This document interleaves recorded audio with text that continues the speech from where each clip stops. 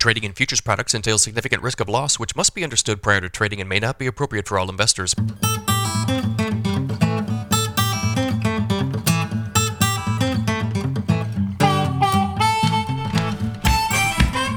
Good morning, everybody. It's Wednesday, January 11th, 5:42 a.m. Central Time as I speak here. March corn futures up 3 at 6.58. March soybeans up 9 1/4 at 14.94 1/4. March Chicago wheat up 1 at 7.32. March Kansas City wheat down a half cent at 8.11 1/4. March spring wheat down 1 3/4 at 8.92 3/4. If you guys are listening on the podcast, appreciate it. Ratings and reviews very much welcome and appreciated. If you're watching on YouTube, guys, subscribe to the channel, hit the like button, drop me a comment. All of those things will help YouTube to help me to grow this channel. If you'd like some additional information from me, visit my website, www.standardgrain.com. Check out my premium subscription service today. I send my premium subscribers a ton of information direct from me every single business day. Morning email goes out about 5:30 a.m. Central. In that email, you'll see every overnight headline you need to be aware of. Charts, graphics, weather information, all of my grain marketing recommendations. My daily subscriber-only videos are part of this deal. In regard to these videos, I've got some contributors that are helping me out with this stuff as of late. Brian Splitt and Matt Bennett from agmarket.net are kind of helping me out on the market side. And then when it comes to farm budgeting, all of that stuff, Chris Barron and Shay Folk from AgView Solutions are helping me out. So you're getting premium content from a lot of really, really great sources. These guys are some of the best in the business as far as I'm concerned, and they're helping me out with these videos. So an added value in regard to the premium stuff. Also in regard to the YouTube and podcast, these guys are helping me out every once in a while. We did a video yesterday, Chris Barron and myself, old crop grain. We talk mostly corn and soybeans, to sell or not to sell, and we didn't really talk about like price direction. We more so talked about the implication of higher interest rates as it relates to storing grain. It's really a big obstacle.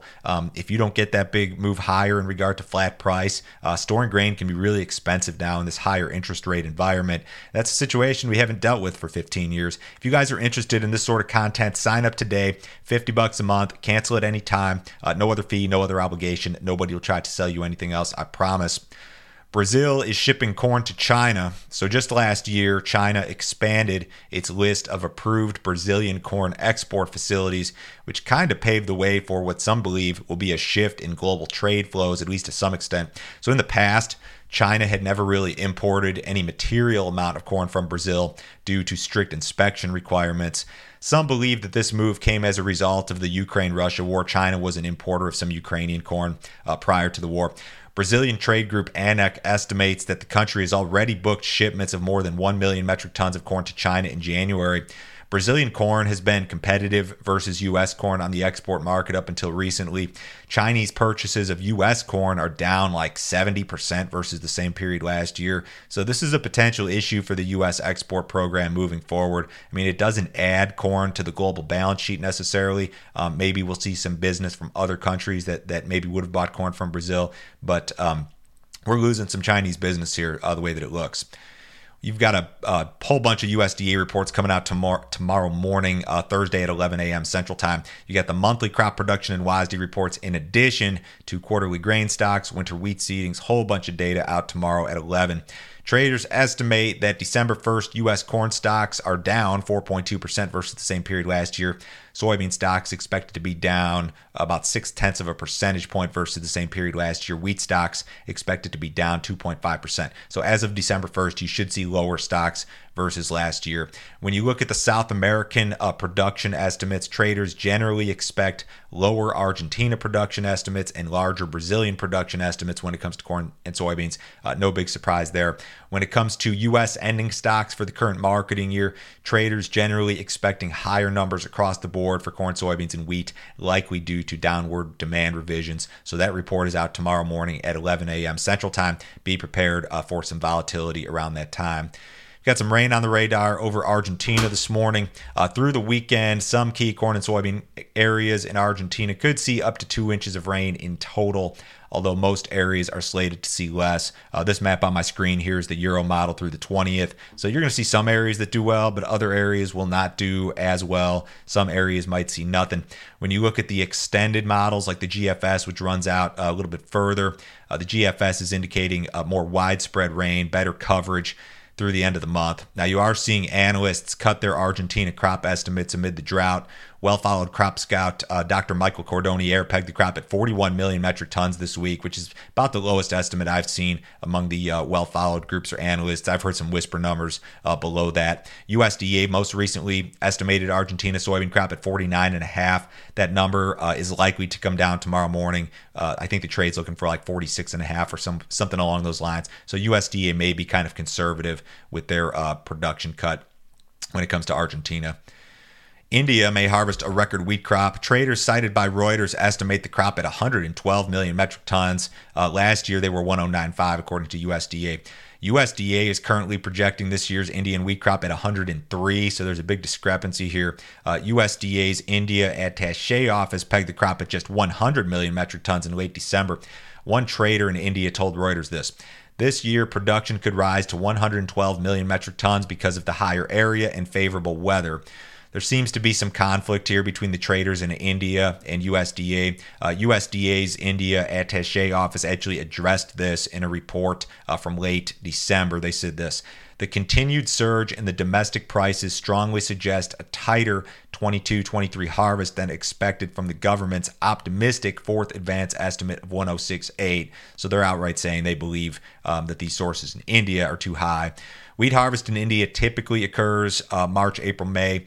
The wheat grown in India is kind of similar to like a U.S. hard white wheat. India typically uses almost all of the wheat that it produces domestically, but they're the world's second largest consumer of wheat and third largest producer. So this is a big deal potentially.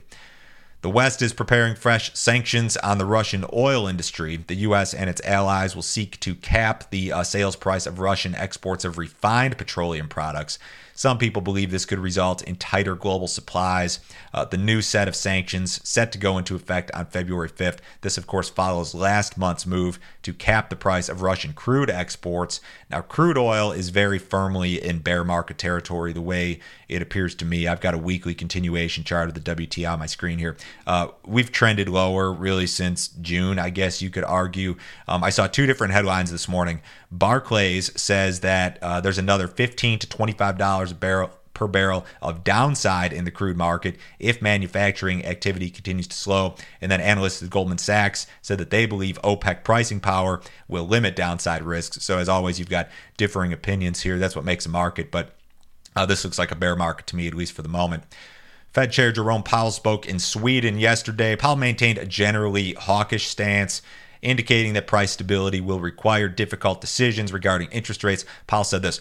Price stability is the bedrock of a healthy economy and provides the public with immeasurable benefits over time, but restoring price stability when inflation is high can require measures that are not popular in the short term as we raise interest rates to slow the economy. The absence of direct political control over our decisions allows us to take these necessary measures without considering short-term political factors. They didn't really, or Powell at least, did not really provide very much in regard to direction when it comes to policy. There's no Fed meeting this month. In February, it's like the first or second day of February, they'll have their next interest rate announcement. Traders generally expect a quarter-point hike to the Fed fund rate in early February, following 4 consecutive 3/4-point hikes and then 1 half-point hike. If you look at what Fed members believe will happen when it comes to interest rates, they think that sometime at in 2023, rates are going to peak, and that the Fed fund rate will peak at like 5 1/8, somewhere in that neighborhood. And then we may move lower into 2024, 2025 longer term. So general idea here, interest rates go up maybe another percentage point, at least in regard to the Fed fund rate, and then we start to back off. And that's all assuming, of course, that inflation is under control and things start to normalize. Cattle market was mixed to higher yesterday. Not an overly exciting trade. The U.S. dollar is about flat this morning. The stock market's up just marginally. The S&P's up 9. The Dow Jones up 60. Gold's up $12. Crude oil up 33 cents at 75.44 in the February WTI. Have a great day, guys. I'll talk to you Thursday.